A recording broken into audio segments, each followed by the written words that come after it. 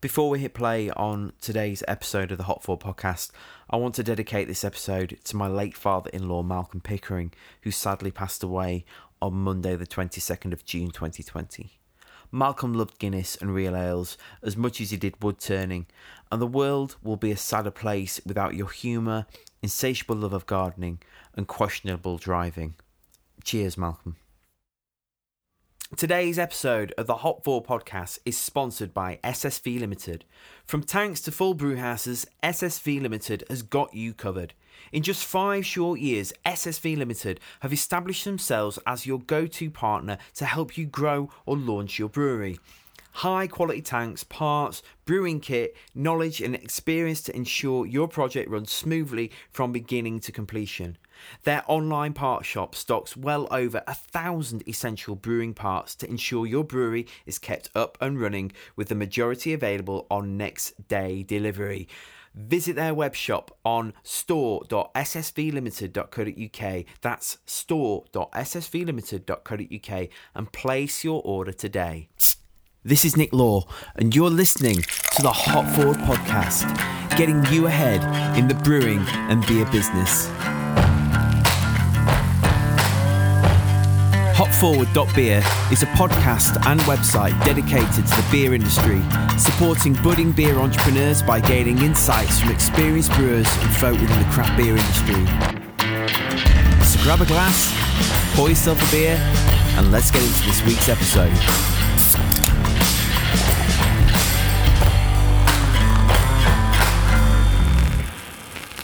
Hello beer geeks, and welcome to another session of the Hop Forward podcast. The 4th of July, Independence Day. Rather poetic, don't you think, that Boris Johnson has publicly announced that consumers, in England at least, can frequent their local pub after 15 weeks of lockdown. As we start to emerge from our caves, our homes that have doubled up as our workplaces, our schools and our virtual social spaces, I think many people will be coming out of lockdown with a thirst for conversation with other human beings, actual people, over a pint of cask beer.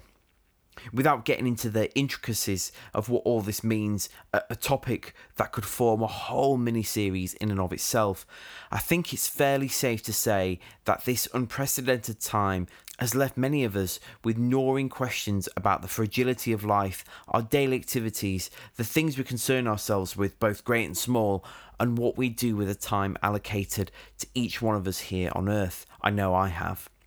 One of the questions that has been reverberating around my head in between homeschooling, website building, label designing and business coaching is, why did I get into this in the first place? The answer is simple. I got into the brewing industry to, wait for it, brew beer. I've talked enough about bringing Emmanuel's back from the dead, about the resurrection, a word in keeping with the brand. But until now, these have merely been hopes held together with a string of excuses as to why the time isn't right. I've got too much work on. I need to travel to Leeds this week. I can't invest in the equipment. I've got too much podcasting to do. Yada, yada, yada, yada. But the pandemic has made me reassess my life and what I'm here to do. So I took out a bounce back loan, bought a unitank and some canning equipment, as you do, and will be brewing beers in time for the second wave of coronavirus that I'm sure is due to crash upon these shores by this autumn. While COVID-19 has brought about some good in my life, as I'm sure if you look for it, it has in yours, it has also cut a deeper trench into a pre-existing pathway, that of anxiety. Mental health has long plagued many sectors, but particularly those who have chosen to walk the path of hospitality. And, as we discovered from our recent mini-series, the underbelly. Wow, did you hear that? The cats are fighting. Yeah, where was I? And as we discovered from our recent mini-series, the underbelly of a hashtag brewer's life, there are many black dogs on the shoulders of bar staff, brewers and business owners alike. Throw in an unprecedented global pandemic into the mix of a pre-existing storm, and who knows what the long-term prognosis will be for the well-being of those who chose to make and serve alcohol for a living. Having had several rounds of counselling myself and being fascinated with human psychology, the topic of mental health in my line of professional work has been close to my heart for many years. I've both experienced the effects of mental ill health and been a front seat spectator of colleagues and friends who have both suffered at the hands of depression, anxiety and the like over many years. Whenever I've heard people speak out on the subject, which, let's face it, often gets swept under the rug, I've said yes and amen to anyone championing that cause. One of such people is none other than Stu McKinley from the Yeasty Boys. I first met Stu at BeerX in 2019, having had some email exchanges and then phone calls prior to ask for his wisdom and advice for Emmanuel's. Stu is the kind of person you want to work for. He's friendly, approachable, down to earth, and mindful about mental health, workplace well-being, and cultivating an environment by which you would willingly give above and beyond to. Stu has also been a big advocate of mental health over the years, and in this episode, a discussion we ran out of time for during our last podcasting, which took place on a cold, dark evening within the womb-like tap room belonging to St. Mars of the Desert, we talked about everything from the coronavirus pandemic and pubs reopening to mental health, working remotely, and adopting good communication skills. I've got so much I could personally add to this topic, but I shall save some of that for another day because it's time for this week's Brewery Shoutouts! If you know me at all, you'll know that for my sins, I am also a keen musician. Having supported bands such as the Arctic Monkeys and UK Subs, roaded for Ash, and interviewed groups in my journalist days such as Coldplay, JJ72 and Ocean Colour Scene, it will come as no surprise that this week's brewery shout-out goes to East London's Signature Brew. Signature Brew are on a mission to revolutionise the quality of beer at live music events. Launched in 2011, Signature is the world's #1 brewery for band collaboration beers, having brewed with Idols, Mugwai, Alt J, Slaves, Mastodon, Frank Turner, and many, many more. Given that live music venues face an even more uncertain future than pubs and bars do across the globe, I think it's even more important now than ever we support musicians who put a pivotal voice to our culture. Led by founders Sam McGregor and Todd Bott, the Signature Brewery team is made up of musicians and music fans alike. With an unwavering commitment to quality, Signature Brew has channeled the spirit and energy of live music into a brewery that stands for craftsmanship, artistry and passion. Brewed in Walthamstow, enjoyed by beer lovers and music superfans globally, their beers are of unrivaled quality and they were crowned SEBA's highly prestigious Brewery Business of the Year 2018. Signature Brewery kindly sent me a box of their beers, so I'm going to try Pink Vinyl, which is their fruited goza. So here it is. I always think it's a bit challenging doing beer tastings live, so to speak, on the podcast, because in the words of Liam Gallagher, you only get to do it once, and I can hear my kids shouting in the background because it is painfully hot tonight. So we're going to go for it. Okay, I'm going to try and pour this. It's always challenging balancing a MacBook on your knee, talking to a microphone and pouring a vibrant pink beer. But so far, so good. Man, this is so enthralling, isn't it? Don't you wish every podcast was enthralling as this? Can you hear that? Beautiful. Big, thick, pink, foamy head. And a deep ruby body. Oh, it's got a nice, obviously, fruity smell, which you'd expect from a fruited goza. Oh, that's lovely. It's tart, it's sharp. It's what you need on a hot summer day after being in the fridge. It's got that slightly salted edge to it. Very, very nice beer. And I, again, as a designer, love their artwork. And a musician, love it even more so. So, if you appreciate music, which I'm sure you do, and you love beer, which you'd be stupid not to listen to a podcast that is all about beer, then head over to signaturebrew.co.uk and check out their pub in a box. If you're feeling slightly anxious about going back to the pub when they reopen, then you can get the pub coming to you through signaturebrew.co.uk. Make sure you check them out.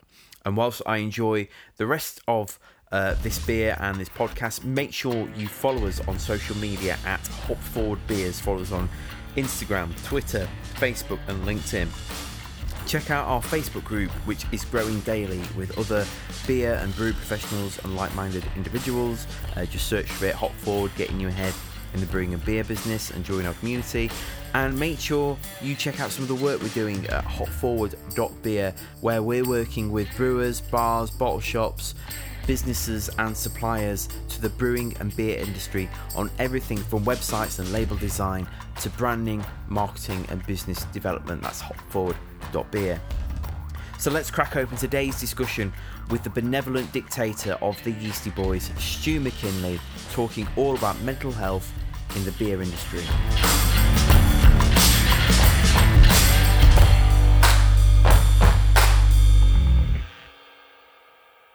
You were born ready, Stu McKinley. How are you? I'm all right, mate. I'm coveting your cup of tea now, actually. That's really good, yeah. Rookie error. I've got an empty mug, but that's my fault for not being prepared or not being alert. I'm not staying alert. Yeah. So that's Yorkshire tea as well, proper tea. Oh, don't do that to me. Don't tempt me, Frodo. So yeah, how's it been going? How you been keeping? Yeah, it's been good. We've been enjoying the kind of enforced lockdown. As you know, my wife and I both work in the business. She's our art director, and I'm the benevolent dictator or CEO, I guess you'd call me. And we're both furloughed at the moment, so we're really enjoying time with the kids and stuff like that. And the back of the mind is the worry about how things will change. But we've got a great little team, and we talk constantly. And Sam, my co-founder of the business, is working his butt off to get the most out of what we can do at the moment with current customers, and we've picked up a few new customers and things like that. So overall, we're kind of feeling pretty happy. We got this kind of time, the best weather we could possibly get. Yeah. And we've been very, very lucky. Good landlords. The government assistance has been really helpful. There's a fair bit of anger in me from the way things are being handled in regards to my background in public health. But, that's a different matter altogether, I think. Yeah, I mean, I've seen some of your posts on Facebook surrounding the data and all the rest of it. So I don't know that much about your background as far as that's concerned. So what was it you did exactly? Yeah, so before Yeasty Boys, my background was in as the lead data analyst in New Zealand for public health with New Zealand's Ministry of Health, working across a variety of areas from maternity and newborn sort of healthcare through to palliative care, a number of diseases and things like that. And I spent a good period of time, about 4 years, in immunisation and communicable disease. So I worked during that time actually for Dr. Ashley Bloomfield, who's the head of the Ministry of Health now in New Zealand, who's been leading up the daily press conferences with our Prime Minister, Jacinda Ardern. So it's really interesting to look back and see what's happening there and imagine what it's like in the teams that are working really hard on this, and just the day-to-day excitedness that they'll be going through, because generally you're always planning for things that might happen in the future, and slowly making changes for for things to try and eke little efficiencies and benefits out of the system. And now they're just like all hands on deck on what's happening here and now. So it's a really different environment for them than it normally would be. Gosh, so I would imagine with that background, when you look at the UK and what's happening, and particularly living in the UK as well now, yeah. I bet you're just kind of like sucking your teeth a lot, aren't you? I do, yeah. It's head in the hand stuff quite a lot, I think. I think for me the biggest thing is the communication, seeing the communication they've had in New Zealand about how everything's going to happen. And, they started this alert system, the 4-level alert system very, very early on, and they were very clear on what those alerts mean. And, there's still a little devil in the detail occasionally, but they've really, really stuck to it, where, Boris Johnson came and talked about his alert level system, which has just disappeared as far as I can tell. We really don't know what's happening from day to day, and I think there's a lack of consistency among the people delivering the message each day at the conferences and things like that. Yeah, it's worst case scenario in many ways. I'm kind of going a bit off grid with the questions I got lined up because we're going to talk about mental health. But what's your take then on pubs reopening? So obviously you've got this background in healthcare, but now you run a beer business. So I would imagine you've kind of in some ways got like an inner conflict going on of like, well, you know, on the one hand, pubs being open, people drinking beer in that environment's great for the economy, but it completely sucks for transmitting this virus to people. Like, what's where you at in your thinking with that at the moment? I don't really have any conflict. I'm very much. I always lean towards the public good, I guess, and that's a side of things. And without a doubt, for me, there's no way to. I'm not very keen on the schools going back at the moment. Yeah. And I think they could have done the schools in a different way. I think the older kids are probably better off at going back because they're already walking around the streets holding hands anyway. So we see them here everywhere. It's like it around here. Yeah. So for me, it's. I haven't thought a lot about how things can happen, and that's my biggest worry about the future for our industry. Certainly is how pubs are gonna go back and how they're going to cope, because there's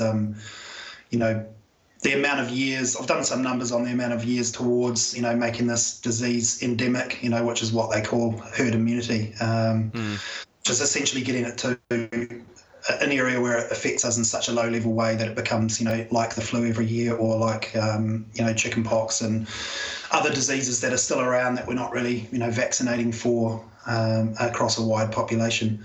And it's, it's closer to 100 years than a couple of years for that to happen. If we let it go in a similar way that we're doing now. And we've kind of missed the boat on, closing the country, which some countries have done really well.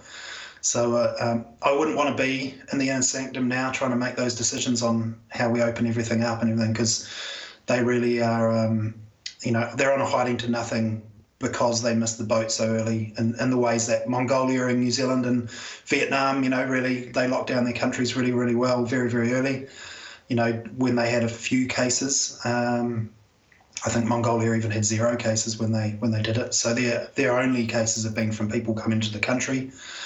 No community transmission there. New Zealand had really, really low community transition, and from this week or next, I think they're basically back to normal. Besides the fact that there'll be no tourists anymore, people will be able to go to bars and normal ways and things like that. It's, it's very, very difficult to watch from far away, but also, I realise the sort of, the political, willpower needed to make those decisions very, very early on. It was kind of pretty much, if you don't get this right, you're gone.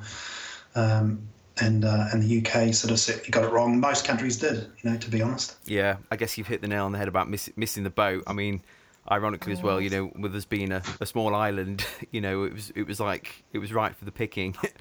but there you go. I remember being at BeerX, and I've with a few people I've spoke to who were also at BeerX at the time, and it's on a personal level, I'm really glad that still went ahead. But retrospectively, I'm just like, it probably shouldn't have gone ahead, And at the time, it was all like elbow bumps, toe tapping, ha ha ha ha ha, we'll be okay. And actually, it probably shouldn't have gone ahead. So.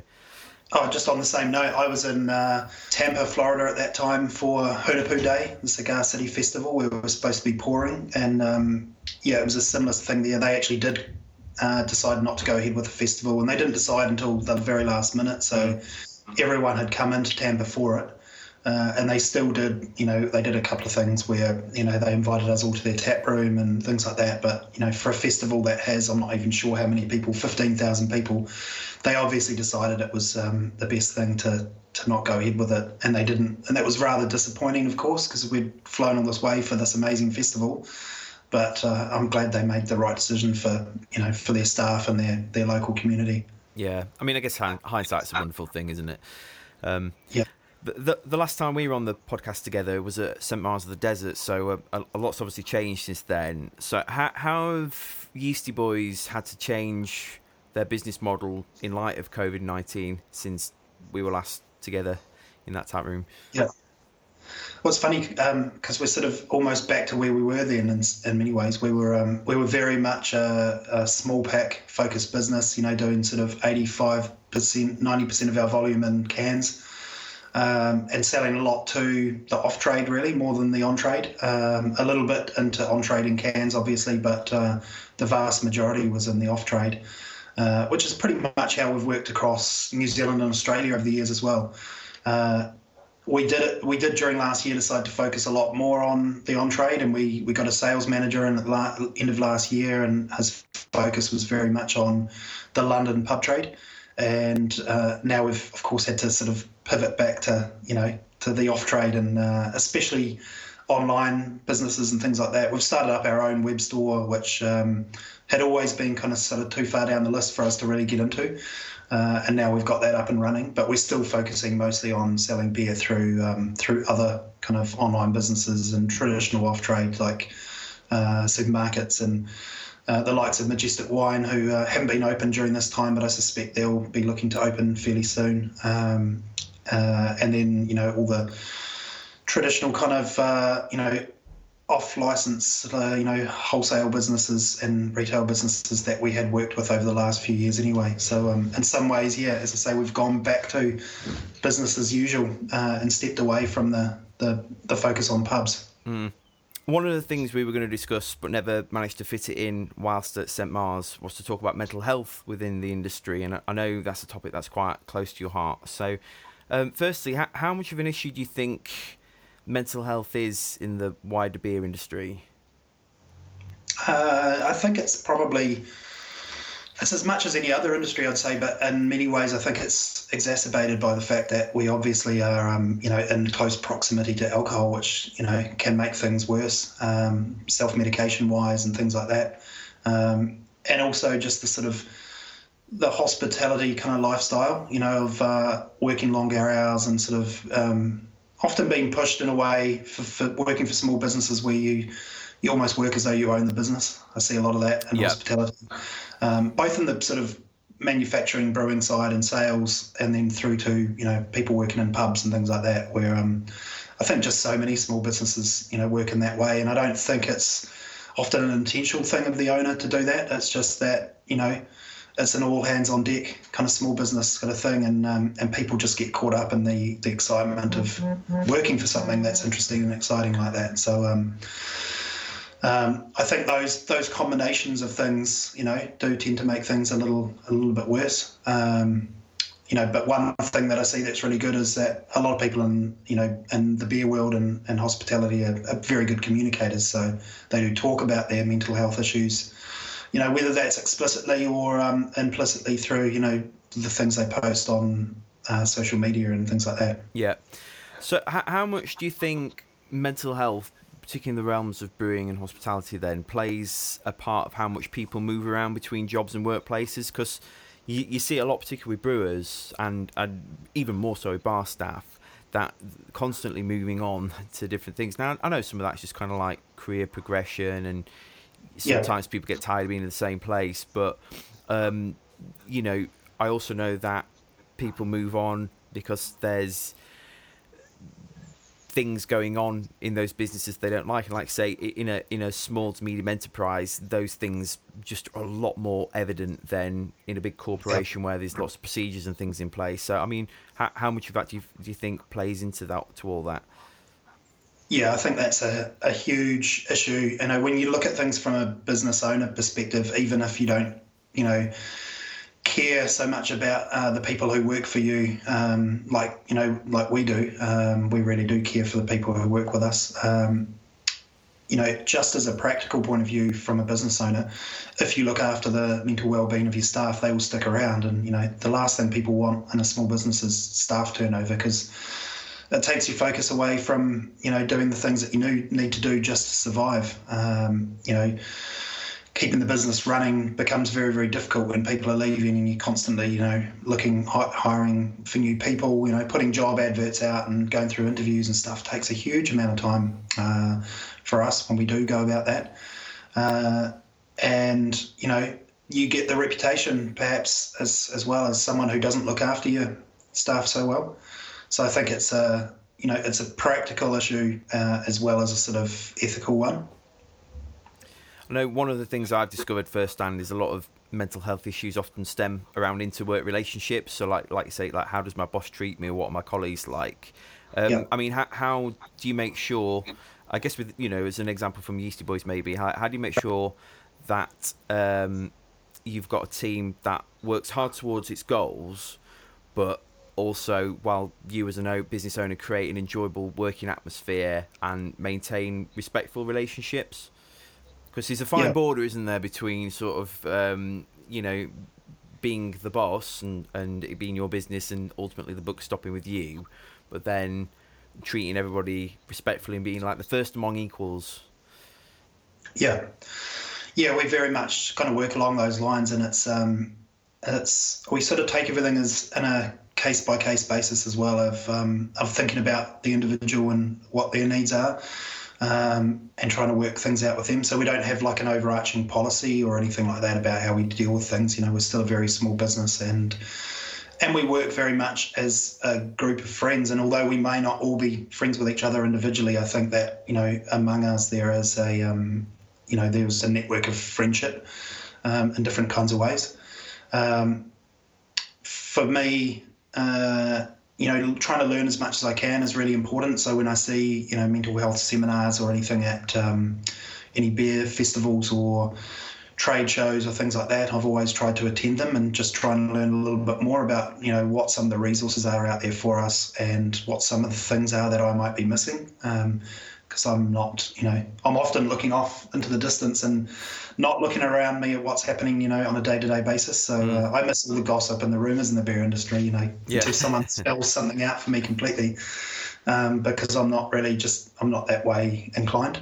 So talking to our staff's an important one, and lots of one-on-one stuff. And from down, as kind of little sort of detail of just thinking about how I communicate with staff members on a day-to-day basis. We have a staff member who loves a sort of daily video call, and then another staff member who likes, WhatsApp messages, and thinking about those kind of things. And understanding, what it is that you're comfortable with yourself may not be what's comfortable for other people.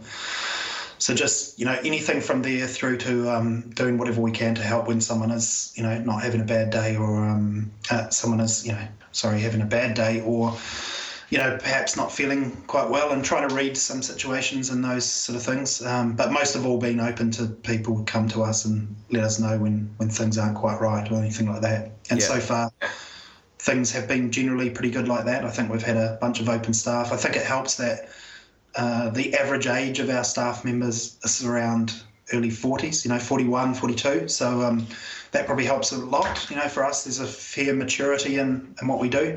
And even though none of us really feel grown up, so to speak, we certainly have been through a fair bit to know what it is that we want out of, the business that we're, an owner of or working for, and the job that we do. I think it's good that you've you've got that mindfulness, because I think what's going to happen, and partly I say some of this from personal experience that I've had before in the past, particularly with working with remote businesses, is that there's going to be a lot of people in the industry that are thrust into having remote elements to their business, particularly like office staff and stuff. And if you're not mindful about how you're communicating and how your emails are worded, for example, if like an email written in haste, you might just think, send an email, fine, don't think anything of it. But the recipient could read it and be like, I can't believe you just said that to me, because you read it with your own kind of tone on. And let's face it, most of the time it's never kind of like really happy sing-song tone. It's like why didn't you do that, you pleb kind of tone. It sounds like you've got a lot of experience with running a remote business. So for any of our listeners that are now thrust into the realms of having a remote element to their business, what tips can you give them from a communication point of view, particularly when it comes to being mindful about the well-being of their staff? I'd say if you're not like 100% sure on how your staff like to be communicated with them, ask them is probably the key thing. because as I say before, we have staff who like to communicate in different ways, and then they have different needs in regards to what they want, and some of that's personal situation. Someone living alone right now during a lockdown is a very different situation from someone living with a family. They've got too much time on their hands, where someone with a family has not enough time on their hands to sort of get through a lot of things, especially if you've got kids at home, homeschooling and stuff like that. So that's the key thing, is trying to understand what it is that your staff, how they like to communicate, if it's a regular time every day, or if it's that they want to communicate at a time that maybe suits them, and you might get short notice on when that might be. And I'm far from perfect, of course, but we're trying to put sort of, things in place. So we have one staff member who I chat to every day, and generally that's not really about work. It's just about, having a bit of a catch up, and we have a beer at the end of the day and have a bit of a chat, and sometimes some work stuff crosses our mind. But we're both furloughed, and it's kind of, we kind of gel each other along for ideas of, what the future might look like. But, we're not sitting down with an agenda every day or anything like that. It's really just a matter of having a beer and, making it feel like there's someone else to have a bit of a chat to. Yeah. Before we all went into lockdown, like how did you personally deal with the daily pressures of running a beer brand and brewery like Yeasty Boys, and how's that changed now that you're furloughed? But I guess both for the better and maybe for the worse. Yeah. Well, I think, like the thing that's been really interesting during the furlough, and I'm sure this has happened for a lot of people, is that it's given us a chance to sort of step back and think about what it is that we want for the business.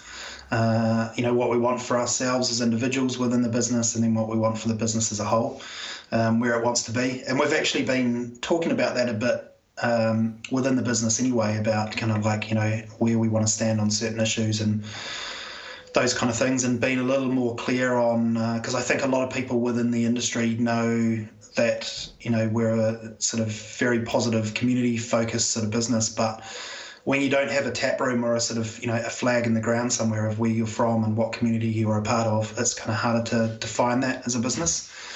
So this has given us quite a bit of time to sort of think about lots of that stuff, and on the business sort of sense, but also as a family ourselves, and then and for our staff as well, in regards to, what it is they're doing and what's how they like to work and those kind of things. And being a remote kind of business, we're pretty lucky in that regard, that we do have the ability to potentially work everywhere. So we've always had Sam, my co-founder, who he's always been here on a 3-year kind of basis. So he's coming up to the end of his 3 years, where he was planning to go off and live somewhere else and go back to kind of part-time working as more of a board member than a day-to-day manager. And then we have Camilla, our marketing manager, who's Danish and has family there that she's very close to. And, anytime she wants to go and work from there, she's more than welcome. She knows that. And, for all week here, she could be based there all the time, because her job is very much based on, communications and social media and all the kind of wider marketing things that don't really need face-to-face meetings that much. She's a very good remote worker, it suits the way she lives and stuff like that.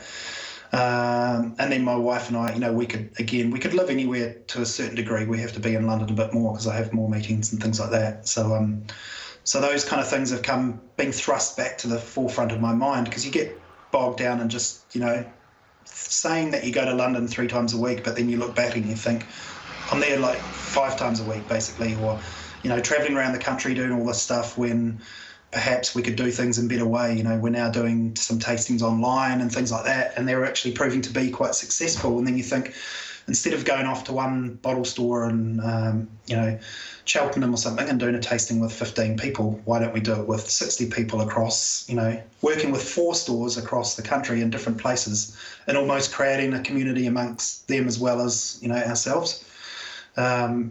So there's a lot of these things where, and I'm sure people in normal jobs, as I say, when I don't think of ourselves in a normal job, there are people now who are thinking, why was I commuting an hour each way every day when I can do my job very easily from home? Potentially they may start going back to 1 day a week or something. And then, from the business's perspective, they'll be thinking, why do we have an office in London with 1,000 people in it when 900 of those can easily work from home? and we could have maybe some shared space for people who come in now and then. So I think it's going to change the world, completely. In a similar way to the war did. The population of London pre-war was, I think, about the same as what it is now, and it took 60 years or something for a population to come back to what it is now. And I think this is potentially going to change the world in a very similar way. Yeah.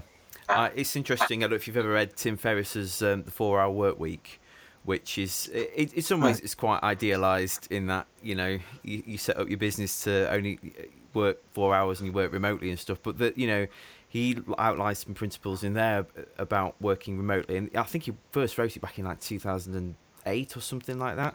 And give some tips for if you're an employee about working remotely and sort of pitching that idea to your boss. And when I first started working remotely, I was like, this is great. I feel more productive because I can, as long as I'm doing the hours and I'm getting the results, then I can work when I want. I don't feel like I've got to be in at a certain time, and actually focus my mind a lot more than going into an office and being expected to do certain hours. So hopefully, it'll do the same for a lot of businesses. But I guess it does, like say, come down to having that level of maturity on your team where you can expect people to get on and to be self-starters, because I would imagine there'll be the opposite effect for some businesses where people don't have that level of maturity and it's a bit like, manuore, tomorrow, Yeah. I think the other thing really is that, some jobs really lend themselves to working remotely and working whatever hours you want, and then others don't. Yeah. And you have to be careful that, you're not being seen to be kind of like really easy on some people and a bit harder on others and the way we work. And in some ways, I think we're probably a little bit more relaxed. Sometimes people need more direction. And other times people don't need so much at all. Yeah. So that's probably, that's one of the things that we just need to think of, especially as we grow and we get a little larger and we have some more staff. I mean, at the moment we're growing by like a staff member a year or something like that. So we're not, it's fairly easy to integrate someone into that kind of model and get them to feel comfortable with, how they're working. But for us, hours have never been a thing. We don't have a set thing where you have to work hours, either from A to B or as many hours a week or as anything. If someone could hit all their goals in 4 hours a week, we'd be more than happy with that. It's all about, the output rather than the input for us. Yeah, that sounds good. And what about your brew at the moment?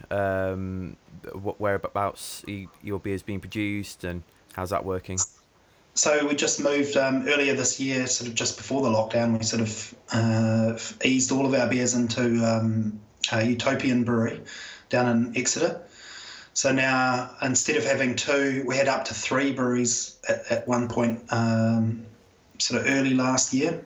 We were working across three different breweries. We've now got everything going through one brewery. So special releases, seasonals, core ranges all going through one brewery. So that's really, really nice. It's good to have a bit of a home, even if it's not a geographical home. It's good people to work with. We work on it. We've got a similar wavelength and similar philosophy about beer and treating people right in your community and those kind of things. So and they're just absolutely fantastic brewers. I think they're making the best lagers in the country at the moment, to be honest. And the beers have got like a gentleness about them that the business does as well. Jeremy, the head brewer, is a really, really lovely guy, stays out of the limelight, just does a fantastic job with what he's doing with the beers. And Richard, the managing director, who we deal with a lot, is again, a really lovely guy who occasionally gets a bit angry about politics on Twitter, but generally is a very, very positive character. Yeah. I'm hopefully getting Richard on the show soon, so I shall maybe prod the bear a little bit there. Yeah. Always good. It's good. I think he's probably very similar to me. He's probably a little more controlled than me in most instances, but I think we align very well there. Yeah, they're a great brewery. It's interesting to see how much attention they've been getting recently. So I got this little pack through, and then I was really impressed with the beers and gave him a little shout out on the that's where the whole shout out idea came from, actually, on the podcast. gave him a little shout out, and then all of a sudden I saw popping up online other podcasters that I know with their little 4-packs. And then all of a sudden, everyone was talking about them on Twitter and ordering their beers. I thought, I don't know if it was calculated. I imagine it probably was, but very, very good move, very smooth. Yeah. No, it very much was, and it's I think they've done it in the right way. They've put themselves. They're about a year into brewing now, and the beers are all really nicely dialed in. They're doing a really, really good job. And also, they've got to the point now where they have to almost create a different market, because they really focused around the local area and they were selling a lot of keg, beer in that space. And, now's the time to spread their wings a little bit and, get the beer out there and the word out there. And as I say, the beers are fantastic. They're really, really nice people. I've known Ruth longer than I think anyone else in the UK beer industry. She was our minder when we first came over to brew a collaboration with Adnams in early 2014, so 6 odd years ago. And she's fantastic, really, really good for their business as well. Fits in perfectly, I think. Yeah. So how much do you feel social media, Untapped reviews and beer Twitter plays into the hands of mental health, especially when you log into Facebook or wherever? And at the moment, there's so much anger or false data, as like you said earlier with the health stuff. Like I've often seen you pull out statistics and be like, that's not right. Like, how much does that play into mental health, particularly for brewers or people working behind bars, when they see some of these reviews and all the conversations that happen? Yeah. I think it's kind of like, in general, it's a wider population issue, of course, of the, everyone's life looks perfect on social media, and you only show the nice things that you're doing, the lovely walks you're going or the holidays you're going on and stuff like that. And there's a small percentage of people who are pretty open about how life can be difficult for them.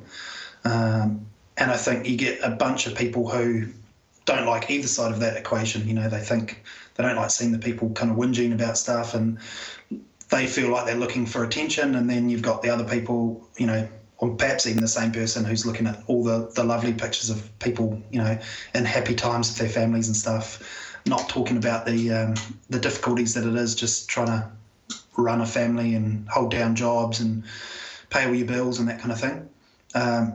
So I think that's difficult for a lot of people, and I totally understand why some people kind of shy away from social media for that reason.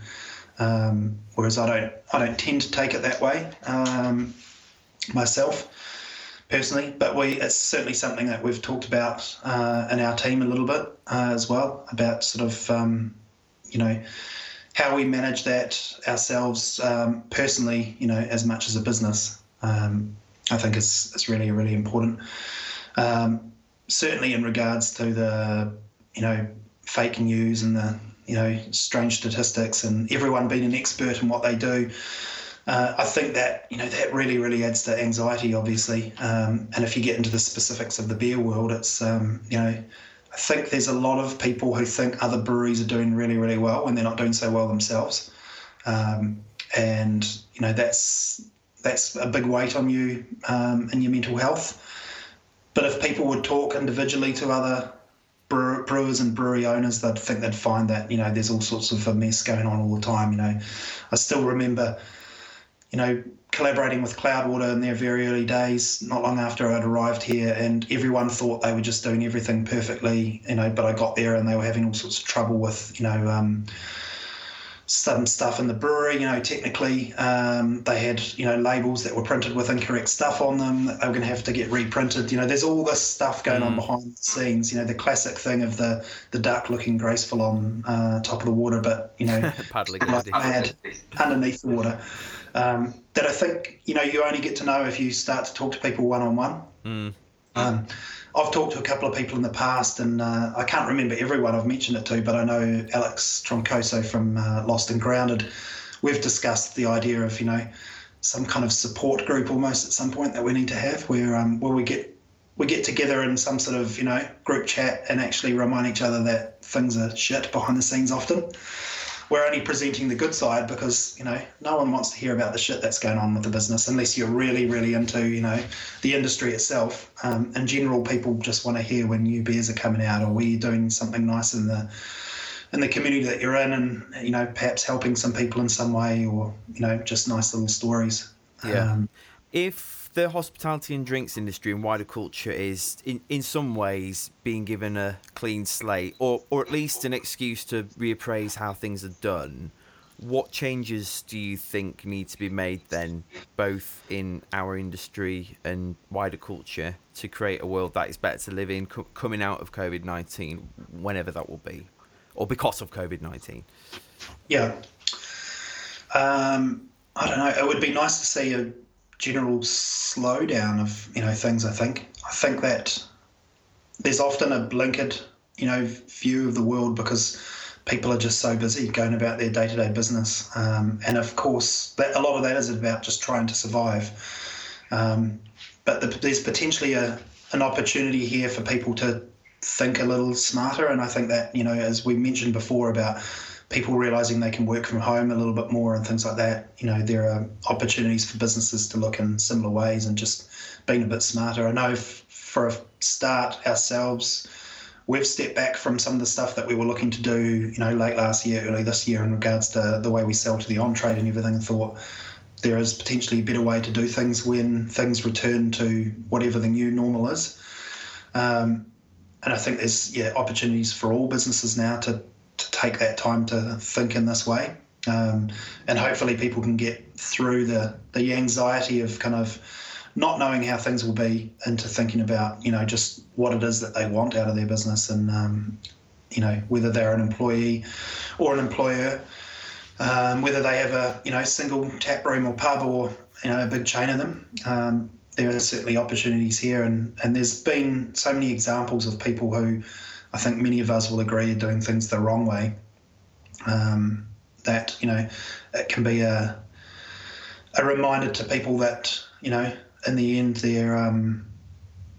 their shareholders and their employees are key, and forgetting about what everyone else is doing and trying to be bigger and better and faster than the rest is not what we're here for. Obviously, you were saying earlier about excessive alcohol consumption, which can play a massive part to the detriment of mental health. What are some of the ways you think that brewers or beer writers and consumers and people behind bars and the like can stay on top of their consumption before it gets on top of them? I think it's probably talking about it is the most important thing.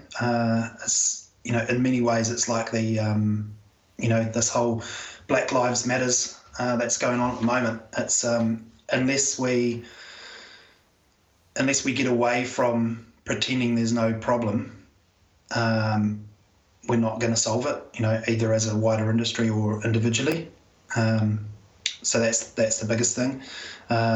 Potentially keeping a diary of, what you're drinking is probably an important one as well. And I'm not sure what resources are out there for things, but I know that it's really interesting to me here. One thing I've noticed is that the UK standard units is based around kind of like how much you should be drinking, or how much is okay to drink kind of per week from, the chief medical officer or whatever it is. Where in New Zealand, it's very much based around sort of, a unit that is kind of like going to enable you to drive. So the units are calculated very, very slightly differently. It's more about sort of how much you're processing, on an hour-by-hour basis. So I think that potentially the UK is maybe a step ahead in some ways in that regard, but I'm not sure how much people, really, really think about it. But, I think it's one of those things where, family and friends are the most important. Businesses probably just need to be aware of it as well, and there are probably sometimes policies that people can put in place. I certainly know that I've worked for a place where because some of the people were not able to drink during their job because they were drivers in the business, they had a policy across the business that no one could. So the salespeople couldn't have alcohol during their lunch break and stuff like, or with a client at lunch or something like that.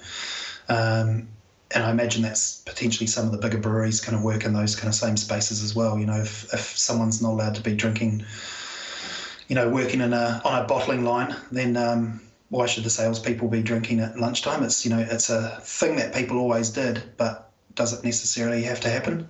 I'm not really sure. It's certainly not something that I've thought about on the macro level. I've thought about it more on the micro level. About with our contract, we basically have a line in there for people to make sure that they're looking after their liver. Perhaps we need something in there that's a little more clear about mental health and the way that we support people in those situations.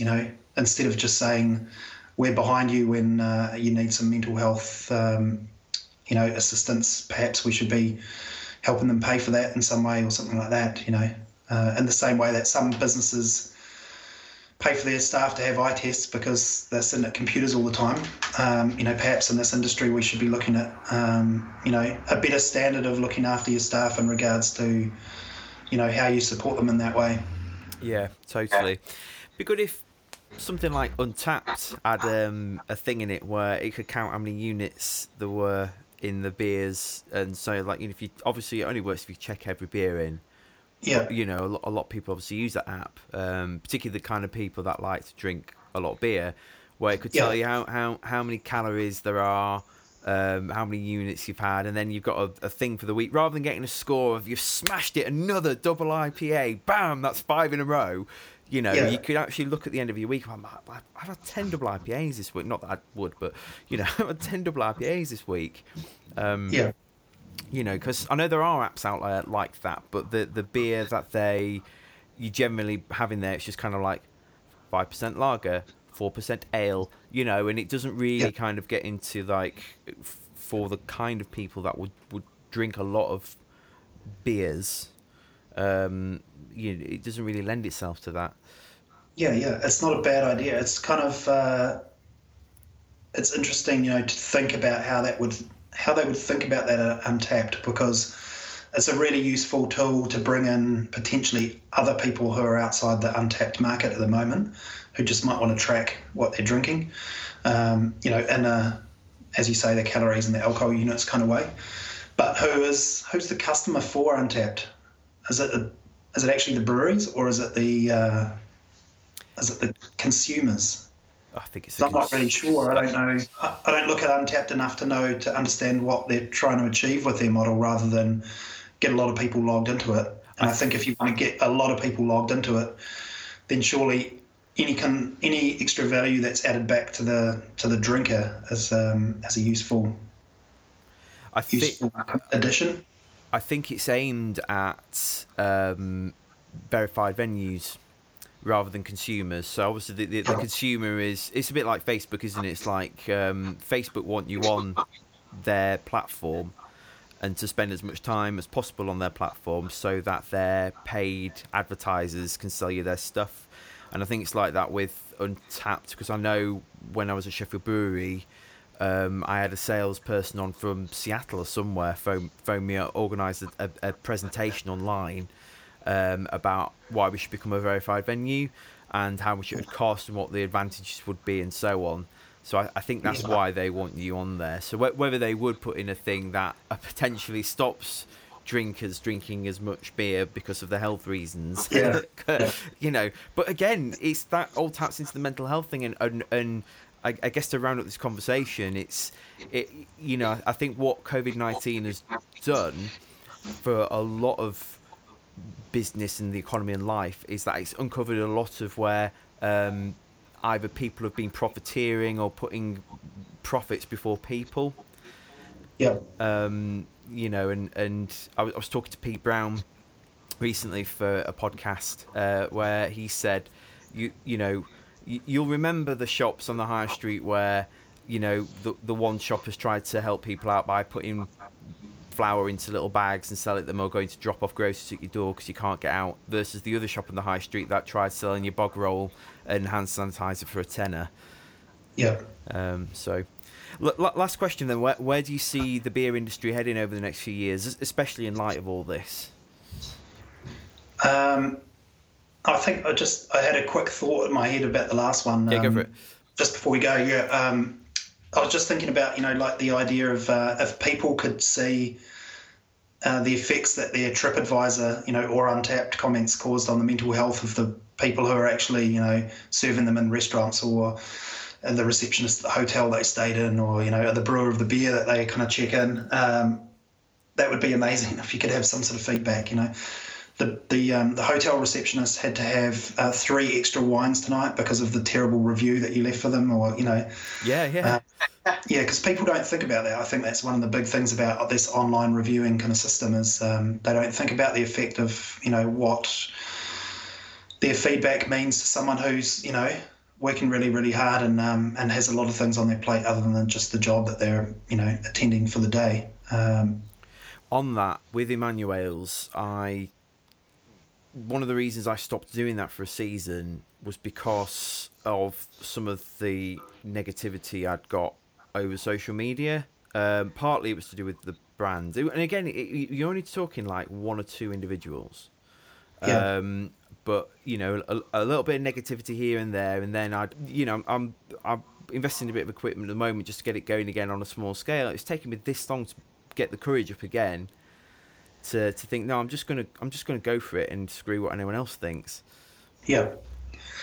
One of the best things that happened to me was 3 years ago or so. We took the family back to New Zealand for a holiday, and on the way back we stopped in Malaysia for 2 weeks, and I put my phone in the safe when we arrived at the hotel room, and I basically didn't pull it out. And that was the day that I essentially stopped looking at Untapped, and now I only ever look at it for a certain reason. If we're doing some sort of event like we did with Rex Day a couple of weeks ago, where I want to sort of read out a few things that people say online and things like that, or just give people an overview of what kind of ratings the beers have in comparison to other beers and their style and stuff like that. Then that's the only reason I ever look at it now. Yeah. So I'm not really looking at the detail so much as just skimming through for some interesting facts. That was the heavily peated golden ale, wasn't it?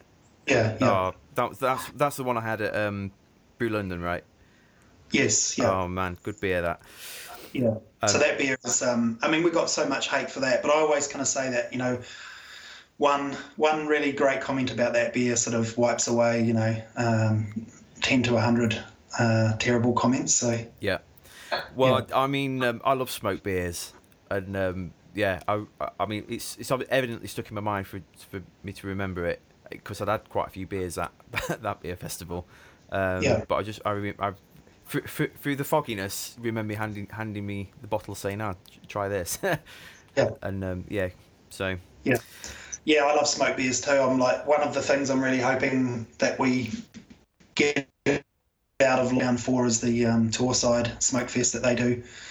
I think they do it every second year. I don't know if it's every year. No, I think it's every year. I went last year, and I'm very keen to attend it if it happens this year. It's great. I again wasn't in a very favourable state, and I don't normally, when I go to beer festivals, I try and exercise some restraint. But I think it was the fact that me and my friend Paddy, we'd had a few, and then we saw the Dogs of War sort of 750ml series. We had a bottle of that between us, and then the couple sat next to us on the table were like, "Oh, try this one." And then after that, I just kind of wanted to hurl. The train ride back across the peaks wasn't the most fun. I think there's an element of in our industry as well of people, the excitement of all coming together. When you're working in an industry that feels fairly collaborative, but you're still working in your own business on a day-to-day basis, when you actually do get together at festivals and things like that, there's this adrenaline surge that I think makes people, probably drink a bit more. And, it's like the excitement of people first attending the pub, when things open again, is probably going to be similar. It's, if you owned a pub, it might almost be worth closing really, really early just to ensure that you don't have to deal with the blowouts that might be, on the way. Yeah, and I think as well, I guess one of the dangers from a spreading the virus point of view is that, the more alcohol you drink, the less inhibitions you have, and we've got to be so careful about what we touch and how close we get to people. But you know, a Yeah. few beers over the line, you know, all that can go to pot very quickly. So Exactly. You end up the night with your arms around each other singing, and yeah, is this the way to Amarillo? So last question then, where do you see the beer industry heading over the next few years then, particularly in light of what's happening?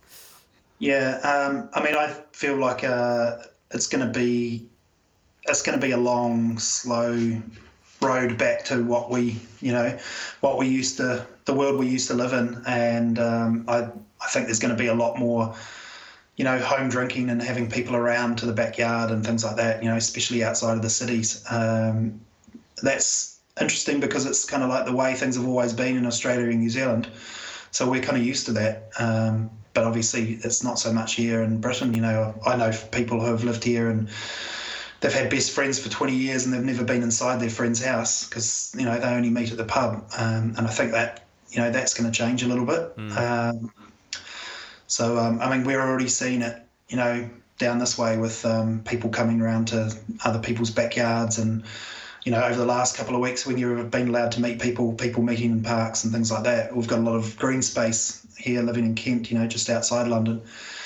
So, yeah, I feel like that's where things are going to go a lot. So we're going to see a lot more small pack. And I know already, you know, I've heard rumours of, you know, 440ml cans being short at the moment. And, yeah, I think, you know, cans and bottles are going to become harder and harder to get your hands on because, you know, it's just everyone's kind of moving towards there. You know, you can't be a cask brewery now. And even when pubs open, you know, there's going to be, you know, if you can only fit 20 to 30% of the people in the pubs at a busy time, then you're probably only going to see that amount of beer being able to go through pubs. And a place that's got 10 taps, all of a sudden you start to think to make it viable for them to keep fresh beer, they're probably going to have 2 or 3 instead of 10. So, yeah, there's going to be some pretty big fallout, I think. And, you know, the businesses who are adaptable, obviously, you know, goes without saying that they're going to be the ones that do the best. But even then, things are going to be tough for them. You know, there's going to be shelf space as a premium. So online options become more of a thing for people. And I think, you know, we're already seeing a big move towards people selling online. And as I said earlier, not just through their own website, but through, you know, other places as well. So there's going to be a lot of competition for those spaces, and, you know, price is going to be as much a difficult thing for everyone as it currently is. You know, I think, you know, prices of beer since I arrived in the UK of craft beer are lower now than they were 5 years ago, and I don't think that's going to change. So things are going to become quite difficult in that market. And then on the positive side of things, I think there is a lot more people thinking about their local brewery, and I know we've got good friends at Round Corner in Melton Mowbray. Oh, they're great. Yeah, and I think they've virtually replaced their taproom income with you know, local deliveries to their market. So they've developed a really nice and a community-based, you know, business there. When perhaps they were thinking of going in a slightly different direction at some point. And so for them, you know, it'll probably be, you know, an easing off of some of those deliveries and a return back to the tap room, you know, going a little bit. And I think there'll be a lot of businesses like that. I know that our local brewery here, Westerham, who I'm a big fan of as well, they're looking at expanding their tap room now because, you know, they know that people are going to, you know, want to come back to that, and they're less likely to go to pubs. And a tap room with a nice big outside space and sort of more open area is going to be a little more appealing. And certainly in the summer, you know, as we get into the winter, things are going to become a little more difficult for some of that social distancing to take place. But, you know, while the summer's going on every summer, you know, the ability for people to be a bit further apart outside is going to be really, really important for the industry. So it's kind of a lot of small pack and a lot of kind of outdoor drinking or big, you know, wide open space drinking, I think is going to be a big part of our next couple of years at least. Well, thanks for being on the show again, Stu. Always a pleasure. How can people get hold of your beers? Because I see you've got some really good specials online as well at the moment, double IPAs and things. So yeah, We've got, we've got our own website, which is yeastyboys.co.nz, and then you just click into the UK store. There's an Australian one and a New Zealand one as well, but if you follow that one in. And then we sell quite a bit of beer to the likes of, Beer 52 and Honest Brew, so the beers are available through them. And then through, they're about to go online with a company called YNAP, who look, very, very good in regards to delivery. We've got them through BarrowBox as well. It's, loads and loads of other stores, loads of sort of like local bottle stores. If you go searching for, buy Yeasty Boys online, then there's plenty of options. We're fairly easy to get hold of. And, worst case scenario, drop us a line and we can see what we can do. Certainly sent beer. During this time, we've sent some beer to off strange areas that we never thought we would send beer to, which has been quite nice. Great stuff. Brilliant. Well, thanks for being on the show, Stu. My pleasure. Always good to talk to you.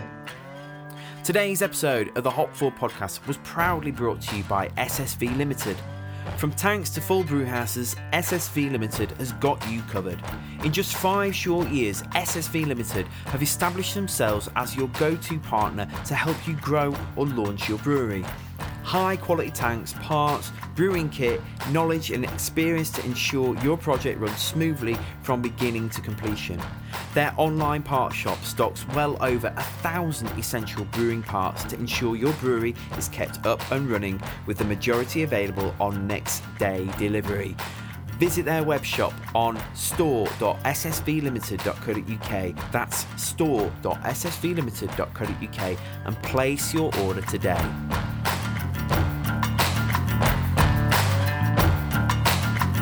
Thanks for tuning in to the Hop Forward podcast this week. Don't forget, we're here to help you get ahead in the brewing and beer business. So hit the subscribe button for more insights into the beer industry. Connect with us at hopforward.beer or through our social media channels at hopforwardbeers. Until next time, cheers. Right, so I get 2 pints of Lisabelle, the week.